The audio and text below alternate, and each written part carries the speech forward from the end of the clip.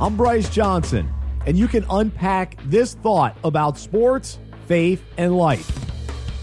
This is the most wonderful yet craziest time of the year in sports and life.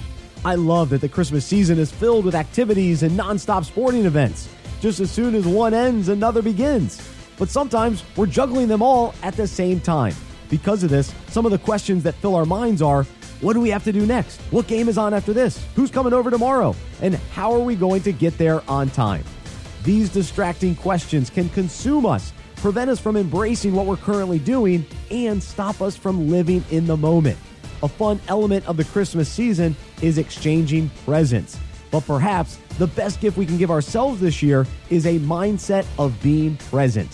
When we're watching the 1 o'clock games, we need to stop thinking about the 4 o'clock games. When we're singing Christmas carols, we must put out of our minds what movie we're going to see later on.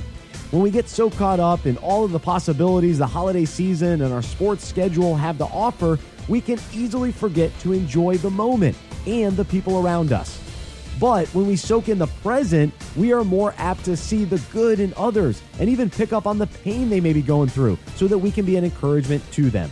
The truth is, what makes Christmas awesome is the celebration of God saving us through Jesus and the joy, hope, and peace we find when we slow down enough to soak in the meaning. This Christmas, as we get pulled in many directions and go from one thing to the next, let's try to be present by seeking God in everything.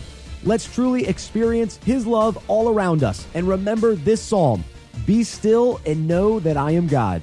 I will be exalted among the nations. I will be exalted in the earth." Merry Christmas. I'm Bryce Johnson, and you can unpack that. For more faith and sports, visit unpackingit.com.